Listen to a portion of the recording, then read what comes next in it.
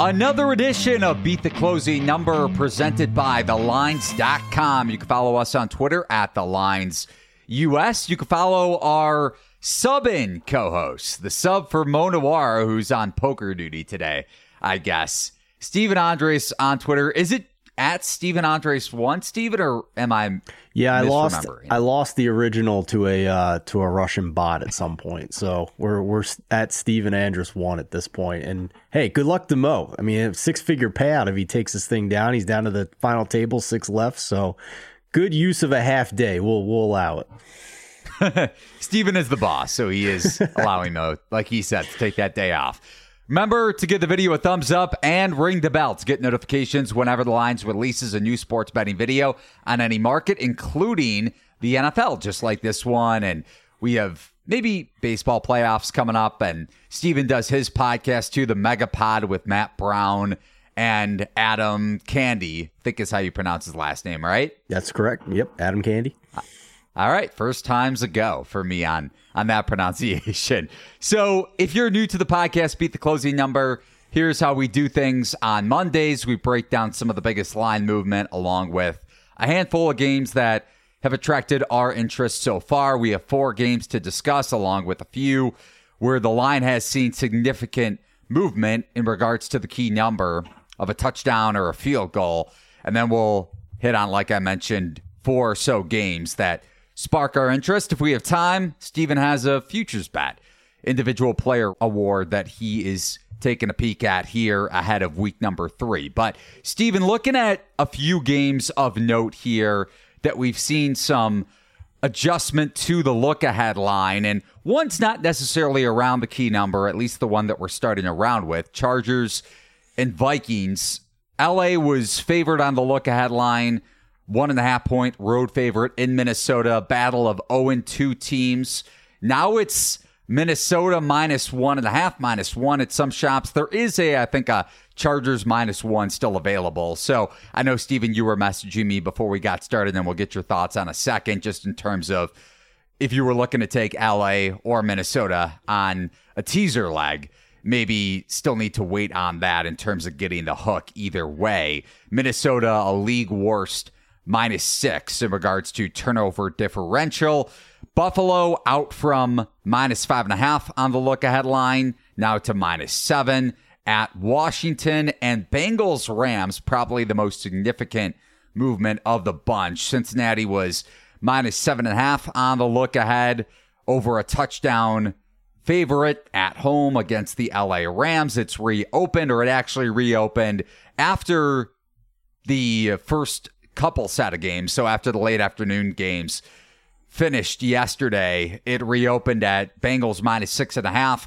Then this morning, it dipped down to -3.5 with the conclusion that Burrow could miss the game after he re-injured his calf. And then as of 10, 15 minutes ago, after Schefter reported that Burrow could very well miss this game. And of course, when you have a major newsbreaker like that go to Twitter with news like that, the line's going to dip even further, even though the injury may be already baked in. And it's under the key number of 3 now at Bengals -2.5, -2. So of those 3 games, Steven, obviously Bengals-Rams is going to stick out, but anything of interest to you from a betting perspective? Yeah, just a side note, if it's not Joe Burrow, it's rookie Jake Browning out of Washington as the backup, and they do have Will Grier, the preseason hero from Dallas, on their practice squad. So that's what we're looking at if it's not Joe Burrow. So, and also keep in mind, when it comes to calf injuries, that can lead to an Achilles if you're not careful. It's exactly what happened with Aaron Rodgers with a calf injury that didn't quite heal all the way and unfortunately popped in week 1. So I'm sure that's on the mind of the Bengals trainers and coaching staff as well here. Just with the high risk of making this even worse than a calf injury out there. It happens all the time. And it's the one injury where NFL teams are typically extremely cautious with because of the possibility of a season-ending injury if they're not.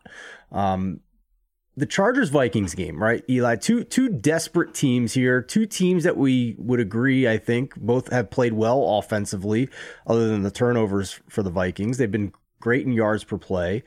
And the line movement here is very just notable for me because it appears any chance we had of a Vikings teaser leg up to 7.5 looks like it's out the window already here at lunchtime on Monday. And if you're going to play the teaser, you're going to have to like the Chargers because it looks like we're moving in that direction. There is kind of market split on who the favorite should be in this game, but at least the early week line movement now is going to install the Vikings as a favorite, which makes sense to me. I mean, the Chargers defense has not looked good in the first couple of weeks. The Vikings, I think home field is mostly overstated at this point when it comes to betting the NFL. But if there is one team that it seems there's a consensus on that should get at least a little bit of a bump or more of a bump than other places, it is Minnesota. So, I think anywhere around a pick'em here is probably correct, but with a high total, maybe you don't want to take the Chargers on a teaser leg there. And lastly, that Buffalo game, Eli, Mo hit the nail on the head. This is why we do the look ahead column with thelines.com to note some games where we think there is definitely a chance to get closing line value. If you want to just take the chance that the quarterback won't get hurt in the game, if you want to bet it on the look ahead, and he was right on the money. The Bills minus 5.5 on the look ahead, now up to 6.5. There is a 7 on the board as well. I'm very curious if this closes at 6.5, Eli, or if Buffalo at Washington will close 7. Yeah, it's a good point. So just a couple notes for me on the few games you mentioned. First off, with Bills at Washington, I thought some of the negative comments in regards to, not really from bettors per se. I know maybe you lowered Buffalo in your power ratings over at thelines.com NFL power rankings that we all have a say in each week. You did Buffalo maybe lower than the rest of us. I thought the hate towards the Bills after week 1 was, again, a little too much for my liking, just because, especially when you consider that the market was in love with the Raiders, at least up until kick on Sunday morning, up until the game kicked off in the early afternoon slate, because Buffalo closed as, I think, a 7-point favorite. And Josh Allen has historically struggled. Granted, it's a smaller sample size when it comes to Robert Saleh's tenure with the Jets. But when you look at how Allen has underperformed against the Jets in the 3 games he's played against that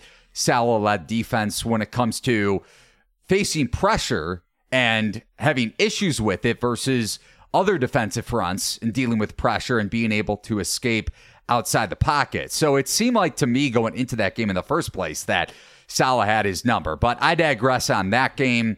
Going back to Bengals-Rams and what Baltimore did yesterday, I know Burrow is getting a lot of the headlines, as he should, and it seemed like he tweaked that calf. And to your point, you don't want to have any sort of torn ACL and completely Achilles bomb your season if you're the Bengals. So sitting him out against the Rams, especially with LA's secondary being below league average and then some, especially at cornerback, seems pretty fitting. And maybe you consider the Bengals under the key number of a field goal, even with a below average replacement level quarterback, whether it's Browning or whomever starting for Burrow. But the Bengals secondary continues to underwhelm after losing their starting safety duo going back to last year and the last few years with Jesse Bates and Von Bell. They allowed 7.2 yards per attempt to Lamar Jackson, and even before the injury to Burrow, and especially afterwards,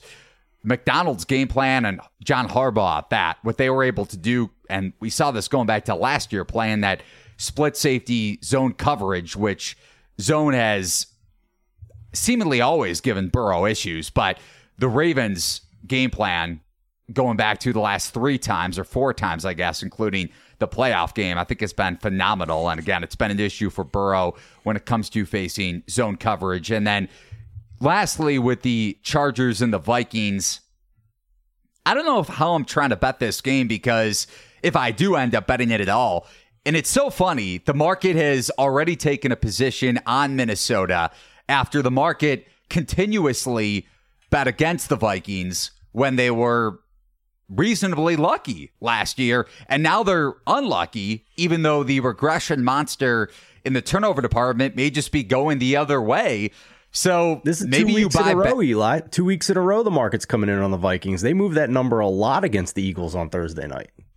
Yeah, and I guess when you look at the closing number at 5.5, the Eagles did cover that. But for anybody that got Minnesota throughout the week, for the most part, ended up covering on the Vikings. So, yeah, it's going to be interesting to see how this plays out, because maybe, again, this just boils down to the Vikings.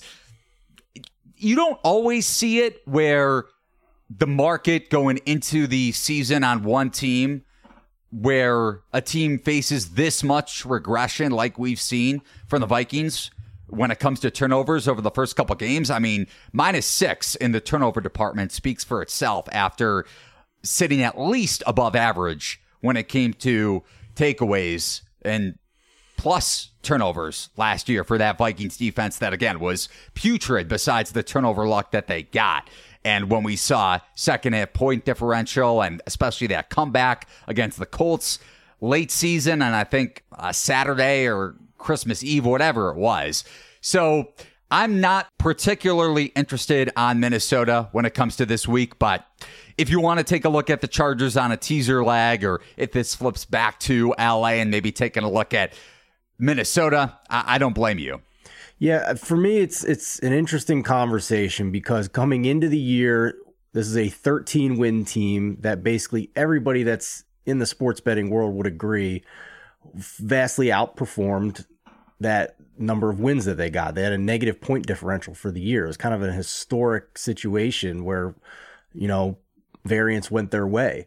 But at the same time, I kind of disagreed with rating them as around a 500 team. They 13 wins down to 8 would be, an under on their win total. 8.5 was what was out there on the market.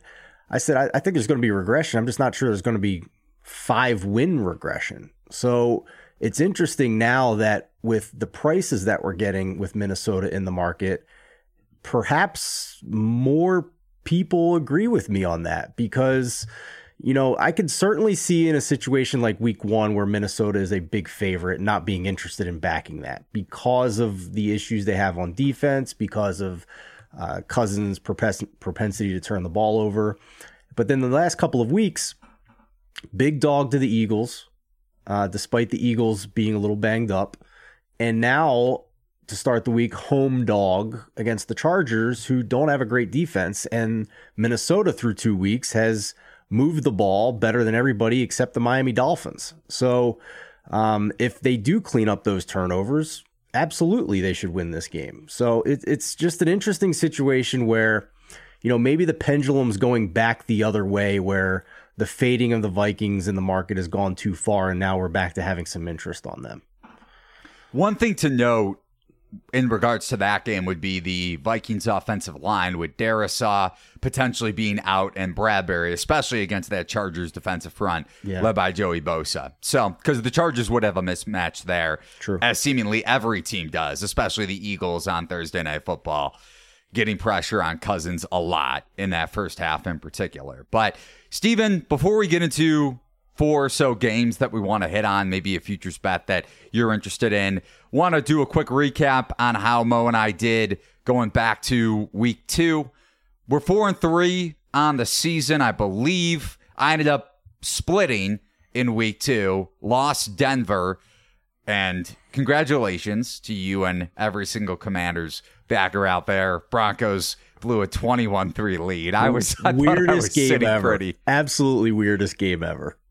Yeah, absolutely. And you can get into that for a quick sec. But, and then I got, maybe, I don't even want to say unlucky with Denver because of how they collapsed. I don't really put too much of that on Russell Wilson. Denver's defense was a big part of that collapse too. But I got fortunate a bit. I thought the handicap was good even without Phillips in for the Dolphins defensive front. They were able to get a lot of pressure on that banged up Patriots offensive line, and the Patriots defense held up even though their cornerback depth was tested throughout that game on the injury front. But under 46.5 got home for me on a hair, a centimeter, and then some probably on the pitch back from Gesicki to the Patriots offensive lineman that, again, was stopped inches short of the marker on review. It wasn't even on the initial call. So I'll take it, and I'll run with it. I'll take a split. How did your bets go in week 2, Steven?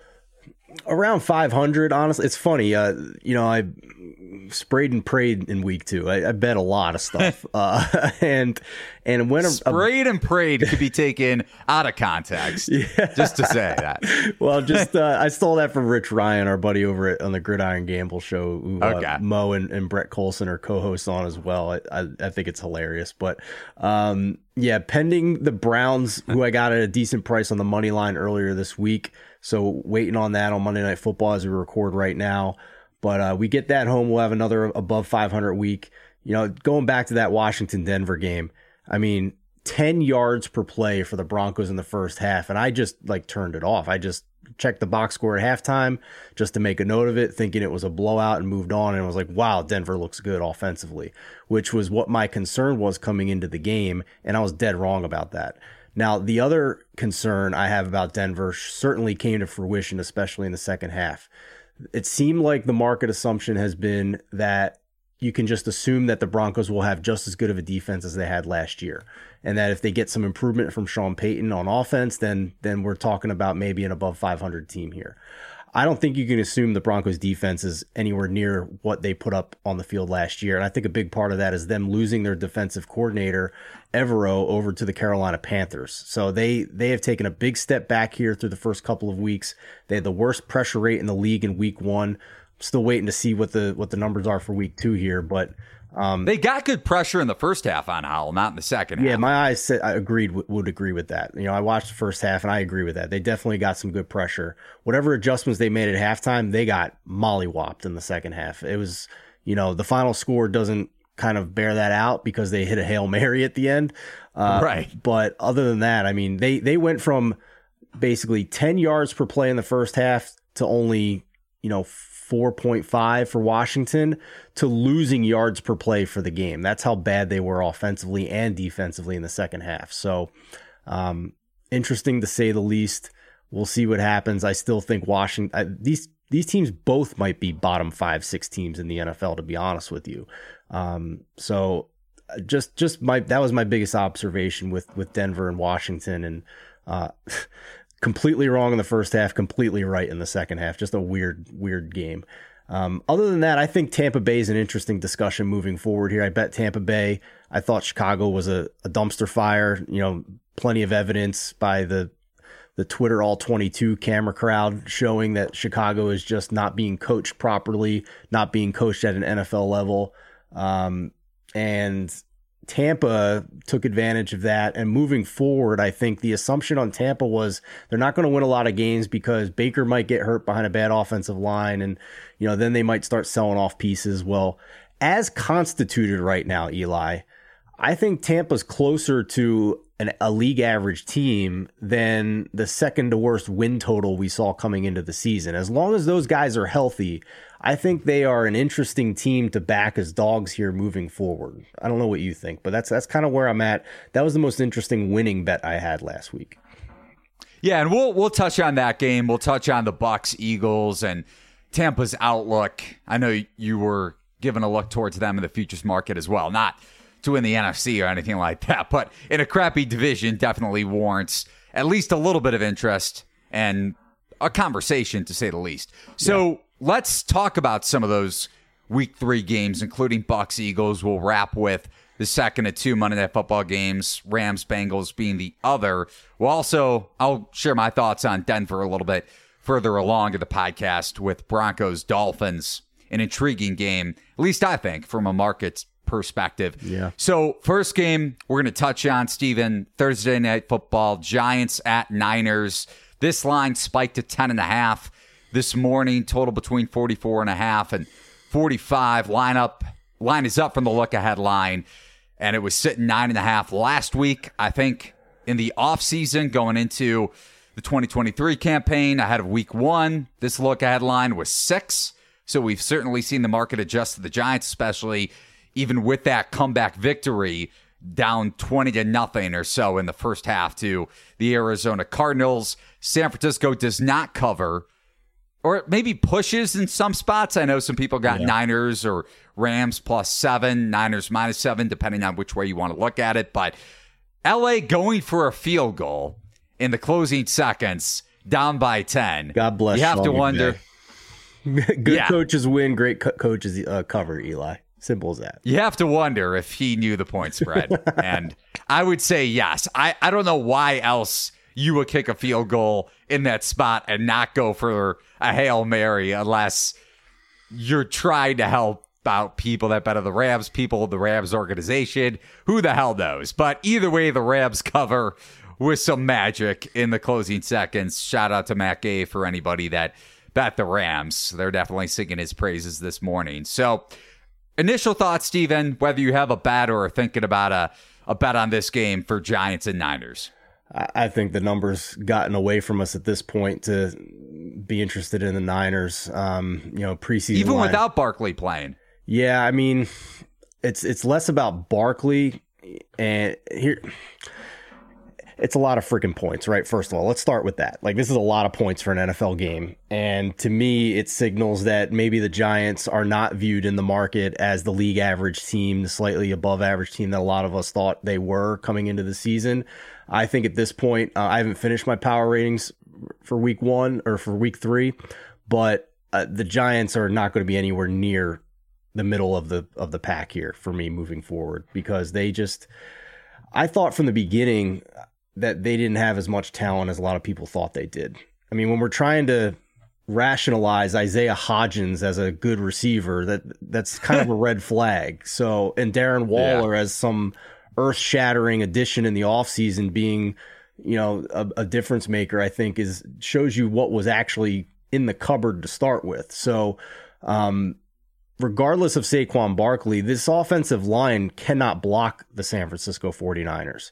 This defensive front for the Niners may not be at the earth-shattering level of the Cowboys from what we've seen from them to start the year, but they're not far behind. The Niners have a very, very good top 3 front 7, and I don't think the Giants can block them, whether Barkley's getting the ball, whether Breed is getting the ball, or Daniel Jones is throwing the ball. So that's the starting point in this handicap for me. I understand why this has gotten ballooned out, and I think it's, even though the market has kind of been against the 49ers the past couple of weeks, we saw Pittsburgh money against the Niners in week 1. We saw some late Rams money coming in when they got ballooned out a little bit here. I think this is two things happening at the same time, Eli. I think this is a market correction on the week 1 rating of the Niners and another correction on the Giants downward from what we've seen the first couple of weeks here. So it's a stay away for me at this point. Yeah, a couple notes for me on the game. Number 1, I got to give credit to Purdy, although I also want to get your opinion on this. He missed some throws on the back end. Yeah, no, he's safe throws, but we still have yet to see. I'm always going to come out with the caveat. I always have at least one disclaimer on Beat the Closing Number. Of course, we've yet to see Purdy face adversity in terms of a double-digit deficit and seeing what kind of production, what kind of output we get from him in that sort of game state. But to his credit, 4th highest dropback EPA per play among qualified quarterbacks in week 2, 2 spots behind Tua, who we'll get to when we break down Dolphins and Broncos. So he's performed very well over the first couple weeks, certainly benefited from some turnovers in week 1 via Kenny Pickett and that Niners defense going back to their season opener. So a question still kind of sit there for me with Purdy. If San Francisco, and when they do maybe go up against Dallas, and if they face a deficit in that game, then what happens? Kind of like last year, he never faced a negative game script, and we didn't get to see what happened in the NFC Championship game or what may have happened in the NFC Championship game had he not suffered that injury. But back to the Giants, just barely outgaining the Cardinals in yards per play, despite that massive comeback. Not only do you have the Barkley injury and the potential that he's going to be out, I think Rappaport considered him to be a stretch or already coined him that going into this Thursday Night Football game. And then Andrew Thomas also could be out, which is the Giants' best offensive lineman, let alone their left tackle and blindside blocker for Daniel Jones. So it's a big number, like you mentioned, just by the way some of these spreads end up working out. Maybe you get a Giants backdoor cover if they're down by 17 and they score to make it a 10-point game in the final minute or so. Who knows? But like you mentioned, this 49ers defensive line and no key injuries of note anywhere for San Francisco in their lineup. Bosa, Armstead, Hargrave, Farrell going up against the Giants offensive line, especially if Thomas is out. I probably can't bet New York in this game. Yeah, big yikes in the trenches here in this one. Yeah, goes without saying. I do agree with you. I think it's an open debate of whether or not the 49ers can match up with the Cowboys in this year's version. For me, it's mostly because they replaced their right tackle, Colton McKivitz, who is now taking over for Mike McGlinchey, and he failed miserably week 1 against TJ Watt. He got, played like a fiddle, and Purdy was sacked 3 times. So against elite defenses, I'm curious if the Niners will be as good this year. But I mean, at this point, I'm done waiting for Brock Purdy to fail, because the Niners have scored 30 points in every single one of his starts except for one. He's not lost a regular season start yet. And the one start where the Niners didn't score 30 points, he went on the road on a short week to Seattle and had a passer rating over 100. So whether it's him or whether it's Shanahan, it doesn't matter. It works. So I think the Niners are clearly a top 5 team in the league at this point. I'm with you there. I do have them behind Baltimore, which I know you disagree with. And unfortunately, we're not going to be talking Ravens or AFC North on this podcast. I would be fine with a Super Bowl rematch against the Ravens. We'll put it that way. And hopefully the lights stay on for the full game this time. On to the second game that we're going to discuss. Broncos at Dolphins. Very intrigued by this game.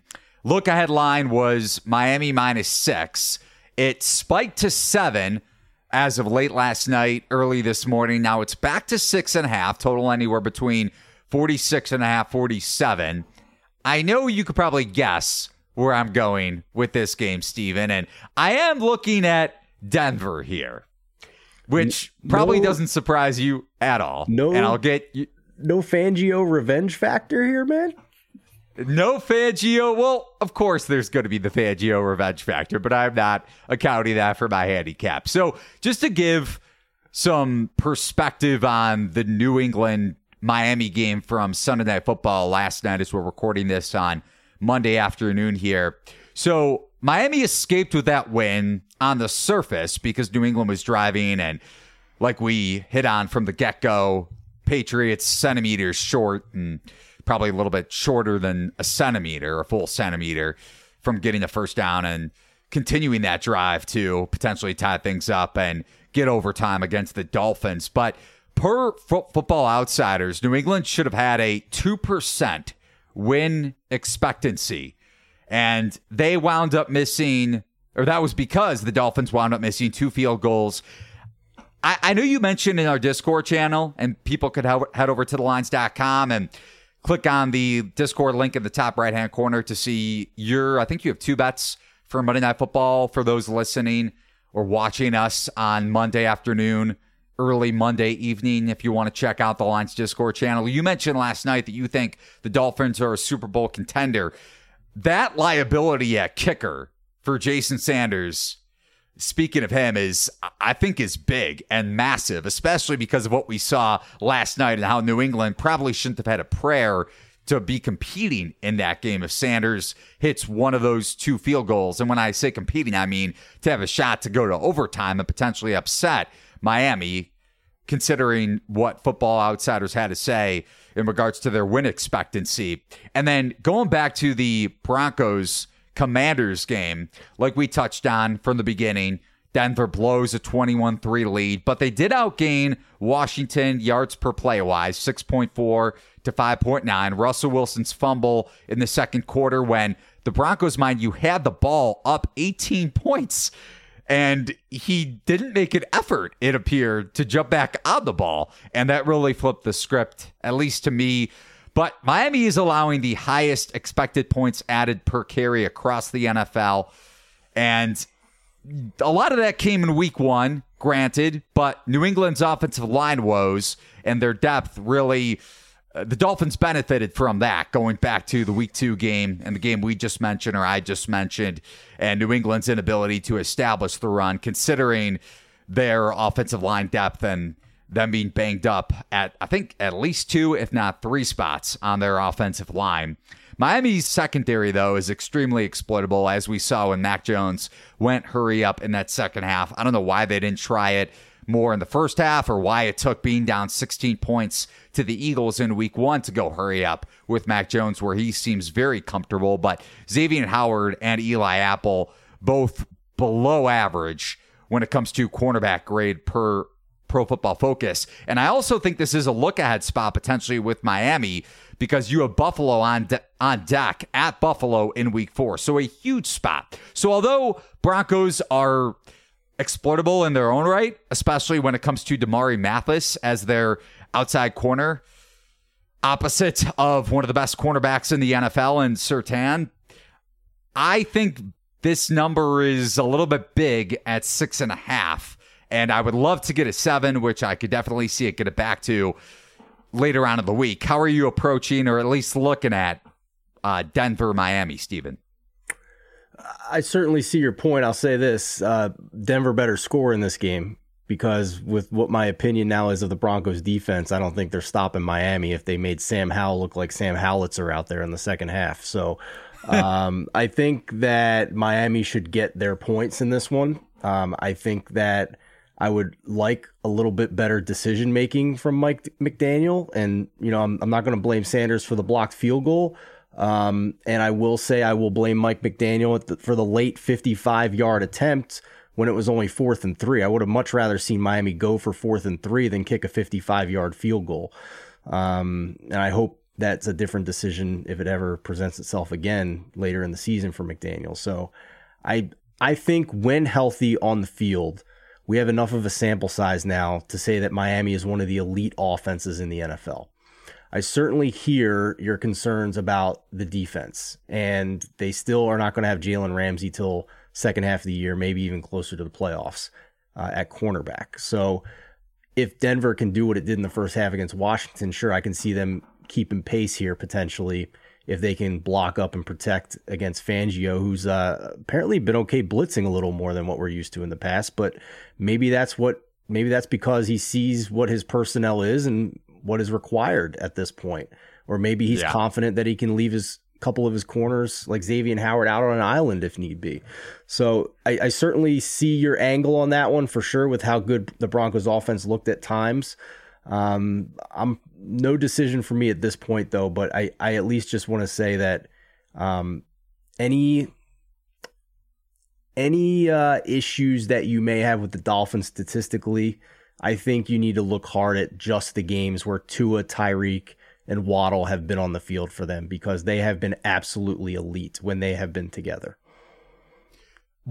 And that's a great point, and I'm glad you mentioned it, because Waddle did exit the Patriots game late with a concussion, so that's something to monitor too. Yeah, keep an eye on it if he's not out there.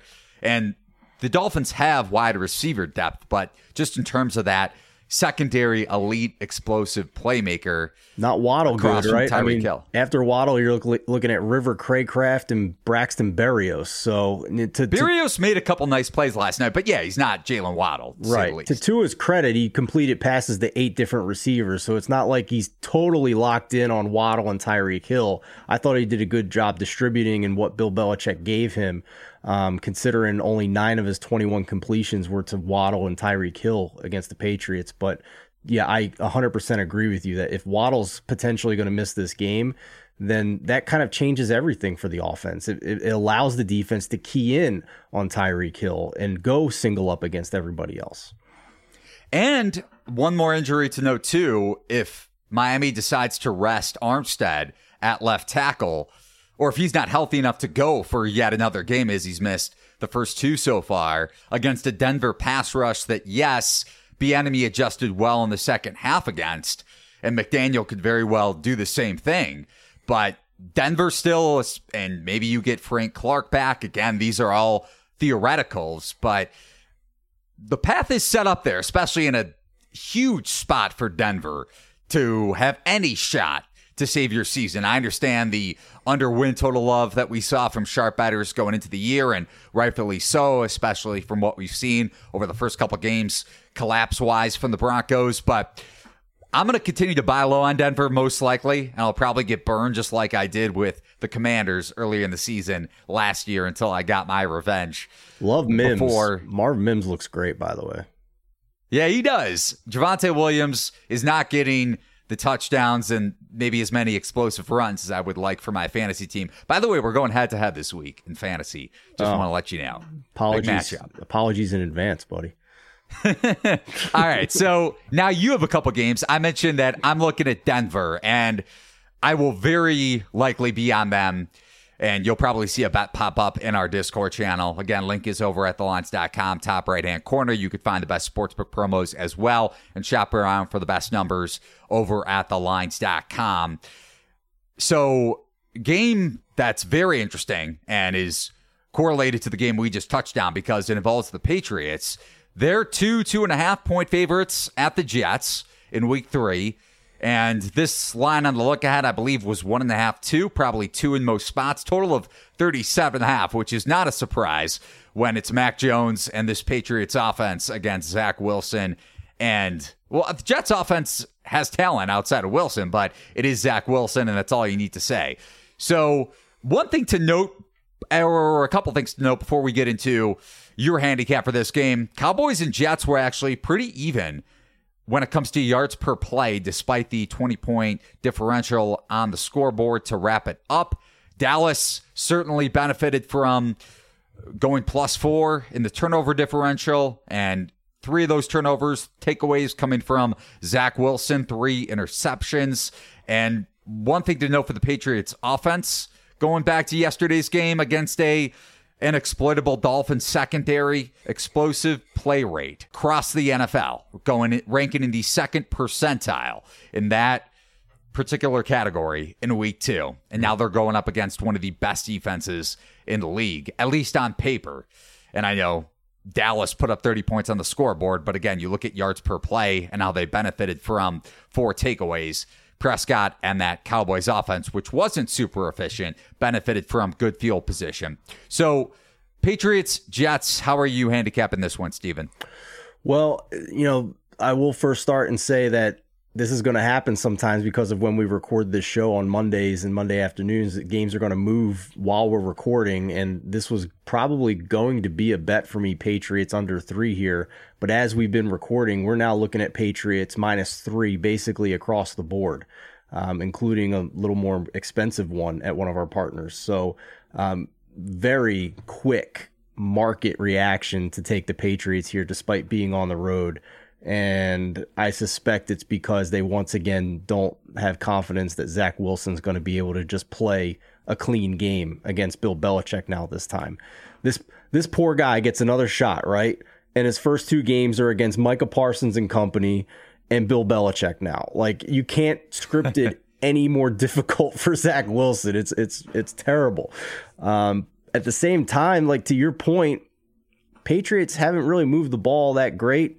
In the second half against the Eagles, I felt they did, but that was hurry up. They going? That was the point I brought up with when we were talking about Broncos and Dolphins in regards to the Dolphins defense. Are we going to finally see Bill O'Brien adjust and give Mac Jones maybe a little more command of this offense? Right. If Zach Wilson doesn't turn the ball over, I absolutely would be interested in Jets as a 3-point home dog here because the Jets defense matches up really well against the Patriots. The Patriots don't have anybody that concerns me or makes me worry the way it's, a Dolphins offense or a Bills offense with Stephon Diggs does. Like, who am I going to be afraid of on the Patriots offense right now? Ramondre Stevenson? Like, the offensive line is also banged up. So, check that injury report as well. So, I'm going to have to do a lot of soul searching here, Eli, because initially I thought I was going to come on this show and tell you I'm betting the Patriots under 3, but that's gone now. And now I need to think really hard about, do I believe Zach Wilson can just not piss down his leg for once and take 3 as a home dog here? Because this is not a game where, there's going to be a lot of points unless there's a pick 6, which is always possible with these 2 quarterbacks, but Other than that, it seems like getting 3 at home and just checking the total here. I can't imagine it's a very high total, Eli. I don't know if you have it in front of you. 37.5. Yeah, 37.5, and you're getting 3 with the home dog. That's on paper, that's pretty good if you can stomach Zach Wilson, which, stay tuned to the Discord. We'll find out at some point this week. Well, a couple more injuries to note outside of the Patriots' offensive line. We saw their cornerback depth. I mean, it was depleted last night with first Jonathan Jones and then Marcus Jones getting hurt, I think, midway through the second quarter or early on in the second half, if it wasn't in the first half. So that's something to note. And then also Garrett Wilson exited the game late in the fourth quarter for the Jets. Oh, man. So you could be looking at Zach Wilson and Al Lazard as your quarterback, number one skill position, or at least wide receiver. And I mean, also play calling for the Jets. It's not just Mac Jones and the Patriots. Breece Hall was upset post-game for just getting, whether it was 4 touches overall or 4 carries, and that's Nathaniel Hackett coordinating your offense. Yeah. They should be able to run on New England, though. I mean, Raheem Mostert in a bad offensive line went for chunk plays and more than 100 yards rushing. But that's, to your point about betting against the Dolphins, not just when it comes to their passing offense. I mean, the rushing scheme is so elite, and that goes back to Shanahan, too, when we were touching on Niners-Giants. So not to say that's a lot of it is driven by scheme, but when we handicap the Jets and their ability and their offensive line, mind you, which has a lot of question marks despite the lack of injuries, which was a concern going into the year, a lot different for me than Dolphins, Patriots, just because of the elite coaching and elite scheme on that side of the ball. Yeah. I will give everybody one bet here. I thought I was going to do Patriots, but I don't want to come on here and not give a single bet. So, I know you don't like teasers as much as I do, Eli, but I'm going to give everybody a teaser here. Jaguars down to 2.5 at home against the Texans. Ravens down to 2 at home against the Colts. So just out of nowhere, you come out with 2 games that we haven't discussed yet. We'll talk more about it on the Megapod on Friday, but I felt bad that my Patriots bet went out the window. And, if one of those teams loses to the Texans or Colts, so be it, right? We tip our cap. But those 2 teams, big favorites, great offenses, down less than a field goal in a teaser feels really good this week. I never thought I'd hear you back Baltimore in Eddie sense. So I'm happy in that regard. But one thing to note for the Ravens too, I know they went into Cincinnati and won that game, and I was very impressed. I thought, Steven, I don't know if you noted it when I wrote my betting preview for Bengals Ravens going back to last week, but I thought Monken went a little vanilla in that Texans game for a reason, and Lamar looked really good yesterday and against a Bengals secondary that I think you'll continue to see regression. And we touched on the line movement already in Rams Bengals, but that has a lot more to do with the quarterback position rather than a decimated secondary, especially at the safety position. But I'll be interested to see how the Ravens play it in the sense of their injuries, because like Miami, they have a huge week 4 game at Cleveland. So are we going to see Baltimore go a little light in terms of rushing, or not rushing, but playing some of their key players that have been banged up so far, like Humphrey, who could theoretically be ready to play this week? Or do you get him even healthier in a game where you probably don't need him against, whether it's Anthony Richardson coming off concussion protocol or Gardner Minshew, and a Colts team that has a lot of defensive concerns, even though you have Darius Leonard back and seemingly healthy on that side of the ball. So I like your Jags teaser, especially off of the Chiefs loss and against a Texans offense that is turnover prone, or at least prone to dealing with a deficit like we saw in that Colts game yesterday. I think that Ravens game could be a little bit of a fight. And I don't want to say sandwich spots, I drive more so to college sports rather than NFL, but the Ravens are coming off of a huge win at Cincinnati. especially considering they lost their last 2 games to the Bengals last year, and then they have a huge game on deck at Cleveland. So you wonder, foot off the gas pedal, and then who's going to be playing on the injury front? Yes, Harbaugh said post-game that Odell Beckham Jr. and Oweh, their defensive lineman or outside linebacker edge rusher that has performed the best out of any of their edge rushers to begin the season. It's not a long-term injury for either of those guys, but do they rest both of them just with the notion that you want them healthy for the Browns game? And among all the rest of their injuries up front with Ronnie Stanley and their center, you don't have Dobbins right now, and for the rest of the season, you don't have Marcus Williams probably till the second half of the year. So I'm really curious to see how Baltimore plays that game. And I think I could see a second half comeback similar to that Colts Monday Night Football game, whether it was last year or the year before that, where they came back in overtime from like a double-digit deficit and won that game. I hope for your sake it doesn't happen, and I do want to give you credit for giving a bet. Because your Patriots bet went out the window, at least so far. I appreciate it, man. I'm a man of the people. I try. I fire from the hip. All right, last game we're going to discuss, and I'll give you the floor to kick it off. Monday Night Football, 2nd at 2. After Rams and Bengals kickoff, Eagles and Bucks. This line was Philly minus 7.5 on the look ahead. It's down to 6.5, pretty much across the board, and a total of 45. How are you approaching this one? Handicap and spread and or total? I know you mentioned that you're kind of high on the Bucks in relation to the first 2 games.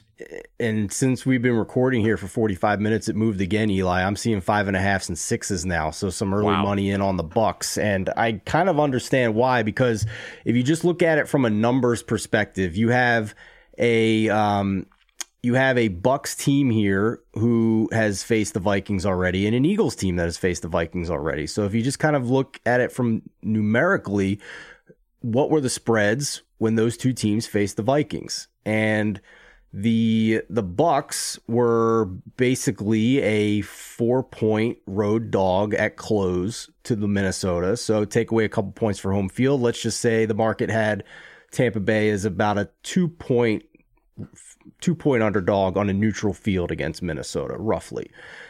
Eagles game at home against the Vikings closed around 5.5 or 6. So take away a couple points for home field. You could say the Eagles are about, let's say 3.5, 4-point favorites. So if you just go by that, then roughly the Bucks should be about a 6-point dog to the Eagles on a neutral field. But this game is in Tampa in prime time. So should the number really be 6 if you're giving any type of home field advantage? And I would say probably not. So I am going to go and drive like hell to get across the bridge here. And because I live in Kentucky and we're not legal for another 10 days or so. So I got to go to Indiana. But I am going to bet the Bucks at +6 here on Monday Night Football against the Eagles. I like what I've seen from Tampa.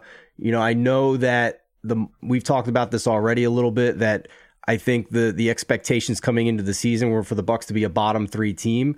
A lot of that is the depth of the roster. If they suffered key injuries to wide receiver or quarterback, they'd be shot and maybe tanking for the number 1 pick.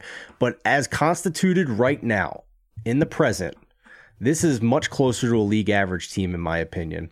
And Baker Mayfield, if you take away the first quarter of week 1, he was actually a top 10 quarterback by EPA success rate for the rest of that game against Minnesota. And I thought played pretty darn well against Chicago as well, albeit Chicago is a dumpster fire. So I think they can at least keep this close here at home against the Eagles, who I think are trying to figure things out a little bit here with the way defenses are playing them now, having an offseason to prepare and figure things out, and 2 new coordinators for Philadelphia as well. I think they've been fine. They've covered week 1. Luckily, they didn't cover and maybe should have lost that game if not for turnovers against Minnesota. So I think they did cover the closing number, 5.5. You're right. The closing number, those books that had it. Most of the tickets did not cash those Philadelphia bets. So you know, I think they're still maybe trying to figure some things out here. And Kelsey said as much on the post-game show on Thursday Night Football as well. Teams are going to play them different. I think this offense is going to have to be patient, which is going to mean far fewer blowouts than what we saw a year ago. Yeah, and to your point with this Eagles offense and Brian Johnson, who I think has done a terrible job with play calling over the first couple weeks, that's also on Sirianni to an extent too. But outside of the 2 explosive passing plays against Minnesota to Devonta Smith, Jalen Hurts 2.6 yards per attempt on Thursday Night Football against that Vikings secondary. Yeah, that's bad. What? That's terrible. He looks indecisive. He does not look like he's in sync with Brian Johnson, to say the least. He looks like he's missing Shane Steichen and then some. And then injury-wise, too, with the Eagles on defense, if Bradbury and Blankenship are out, which the market seems to expect, or maybe it's just the adjustment on the Eagles. And by the way, NFC East odds, Philly and Dallas, and I bet Dallas to begin the season at around plus 190, plus 195 to win the NFC East. It's pretty much plus 110 for both of those teams to win this division, and that's not surprising at all. Also, defensively, for the Eagles on the injury front, Nakobe Dean on injured reserve. But Bradbury and Blankenship, especially as it concerns this game, 2 important injuries to keep in mind. And then outside of the Eagles on the offensive side of the ball, as you mentioned with Baker Mayfield, 9.3 yards per attempt. These 3 quarterbacks, this is a heck of a stat. These 3 quarterbacks finished 1, 2, and 3 in EPA per dropback in week 2 among qualified quarterbacks. Baker Mayfield, number 1, which again is no surprise considering he played the Bears, and I loved your Bucks play going into the game yesterday at 2.5. Josh Dobbs against the Giants, journeyman Josh Dobbs, and Gardner Minshew in a backup role against the Texans. That sums up the Professional Football League that Roger Goodell calls the NFL in week 2. That is truly remarkable that we see those 3 quarterbacks atop the list. I hope every single quarterback tonight underperforms, so no one So it stays overtakes. that way. Yeah. Right. So it stays that way. But to your point about the Bucks, and you mentioned this in the Discord or maybe just on Slack. And by the way, to your point about driving over the bridge, I know whenever you don't message your Slack or whenever you don't answer on Slack, you're probably driving over to somewhere in Indiana. Is that obvious? No, is that obvious? It's that obvious. Quote, and I know you very locations, going to work somewhere else, changing locations, going to Indiana to make a bet. So Tampa Bay is right now plus 450 to win the NFC South. You brought up that could be worth a sprinkle, and I don't hate that at all. Off to a 2-0 start, like we had on 2-0 outright, 2-0 against the number. They benefited, as you stated, from Justin Fields' incompetence and the Bears coaching staff, which you could say ad nauseum for the last half a decade or so. But it's not just Baker that's been impressive. Dave Canales, the Bucs' first-year offensive coordinator who came over from Seattle that resurrected seemingly Geno Smith's career. Going back to last season, Smith put up career numbers. And so it's not just the quote-unquote quarterback whisperer that Canales seems to be, and this is his first year, mind you, as a clear-cut offensive coordinator, at least from the role being actually defined as just that. This scheme is so similar to what Baker ran in Cleveland because it's a zone offense that he ran under Stefanski. And Baker had one of his best seasons, and you can make the case his only good season when the Browns made the playoffs that one year. Going back to 2020 when they beat Pittsburgh in the wild card round and then lost to Kansas City. And that was a heck of a divisional game. And you would also expect the Bucs from the standpoint that the Ravens may be resting and the Dolphins could conceivably also rest some of their guys this week with a huge week 4 game on deck. The Bucs arguably could have been resting. We don't know for sure, but Carlton Davis, one of the better cornerbacks on that roster and above average across the league at that position, was out against Chicago, and so was Kancey, who's one of the best young rookie defensive linemen in the NFL, and he's a candidate when it comes to defensive rookie of the year. I think he opened the year 20-1. So, yeah, I'm intrigued by this Bucs roster for sure. And again, I don't think it's just Baker. I think Canales deserves a lot of credit. Obviously, the skill position talent is there at wide receiver, but man, Dave Canales has done a heck of a job with Baker, and the fit is just so good scheme-wise, too. It's a great observation by you. So much of what we see in the NFL these days is fit and chemistry and just being able to put players in the right place. You see the complete opposite of that in Chicago right now. So it's absolutely true. And, you know, as long as Chris Godwin and Mike Evans are upright and healthy, they're amazing receivers. It's an amazing duo. And I think that's gotten lost a little bit with, Tom Brady's decline since winning the Super Bowl and now Baker Mayfield taking over. They're amazing receivers. So that goes a long way into helping an offense for sure. And maybe even opening some things up in the ground game as well to take guys out of the box. So as constituted, the Bucs are far closer to a league average team, potentially winning a bad division, than they are being rated as the second worst team in the NFL before the season started. This division gets really interesting as we move along the rest of the way because, as Mo and I touched on in our preseason editions of Beat the Closing Number and probably in week one, at that, Saints schedule is very easy. And I know you are a Derek Carr doubter, rightfully so, but passing defense-wise, schedule sets up well for him. Falcons are set up on the defensive side of the ball. I mentioned Jesse Bates and what the Bengals lost at safety.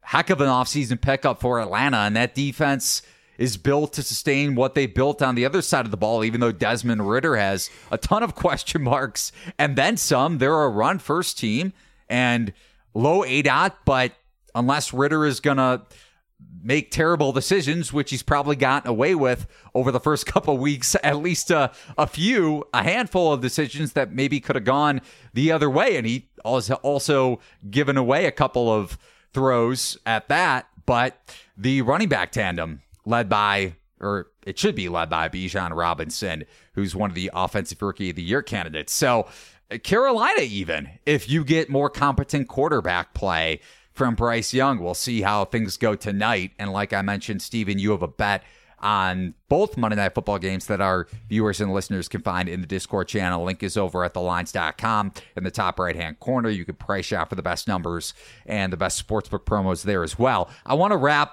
with a futures bet that you may be betting and driving over the border maybe after we wrap this podcast. You're looking at Defensive Player of the Year, and even if you're not betting it, just to share it with our audience, sure, viewing and listening audience, who you're targeting potentially in regards to that market. You know, it's not often this early in the season that I bet a favorite in an awards market, but I think Micah Parsons is just taking over this league defensively. And there are some spots now where he is shorter than 3-1 after he opened the season around plus 750. But as we record right now, there is one plus 340 available, and you can use the prop finder tool at thelines.com to find that just under the odds tab. And just my eye on this, Eli, is if it's not going to be Parsons, then who? And at this point in my mind, it's going to require an injury for Parsons not to win this award, which is a violent sport, certainly possible, but I would much rather have a Parsons ticket in my account with a lower payout than taking a long shot on somebody here in this market who isn't going to beat Micah Parsons if Parsons stays healthy. This is the premier defense in the NFL. And I do agree with that sentiment, but Myles Garrett and TJ Watt have to be right there too.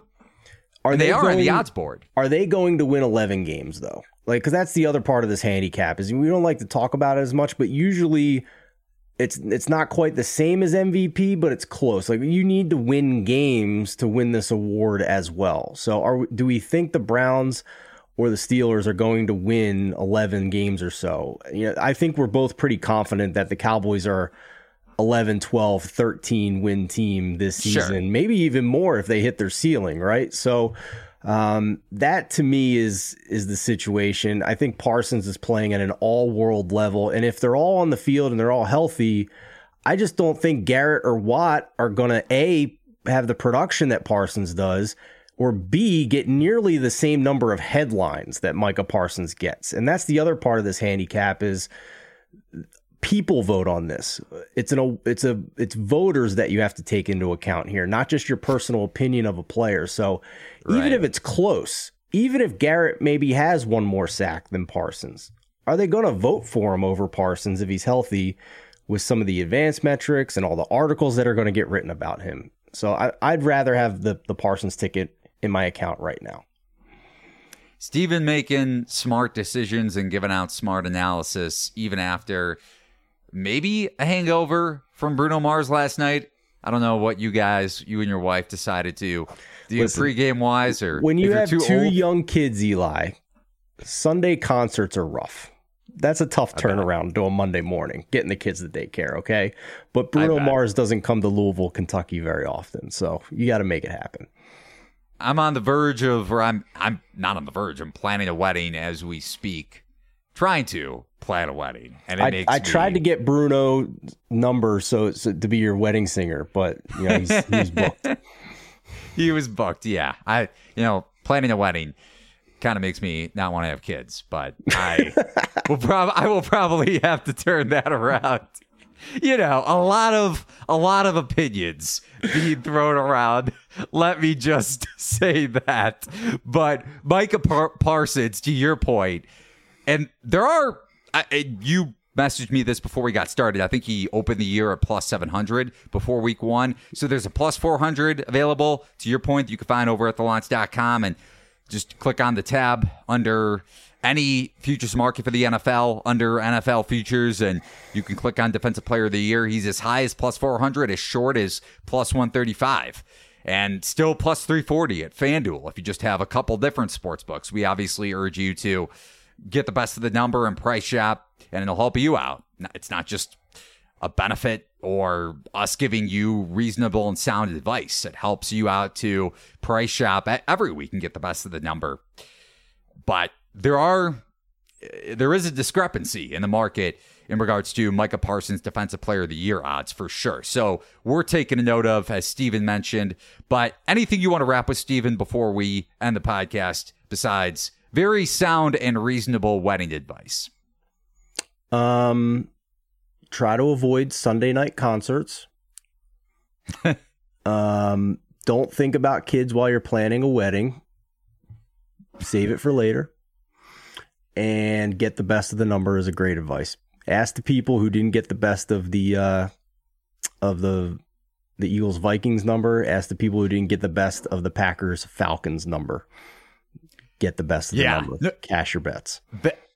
That line is a perfect example, and I tweeted about that yesterday because it was as high in the Falcons' direction as plus 2.5 midweek before news came out, and the assumption was somewhat there, but that Aaron Jones and Christian Watson I was thinking of the old Packers, could both miss that game, and they did, and the line flipped. And for anybody that bet Packers plus 3, you cashed that. So you could have middled, even though it's a pretty slim margin there, and bet Falcons at plus 2.5 or anything lower or outside of a pick'em, and come back the other way on Packers plus 3 and cash both bets if you wanted to get a little risky.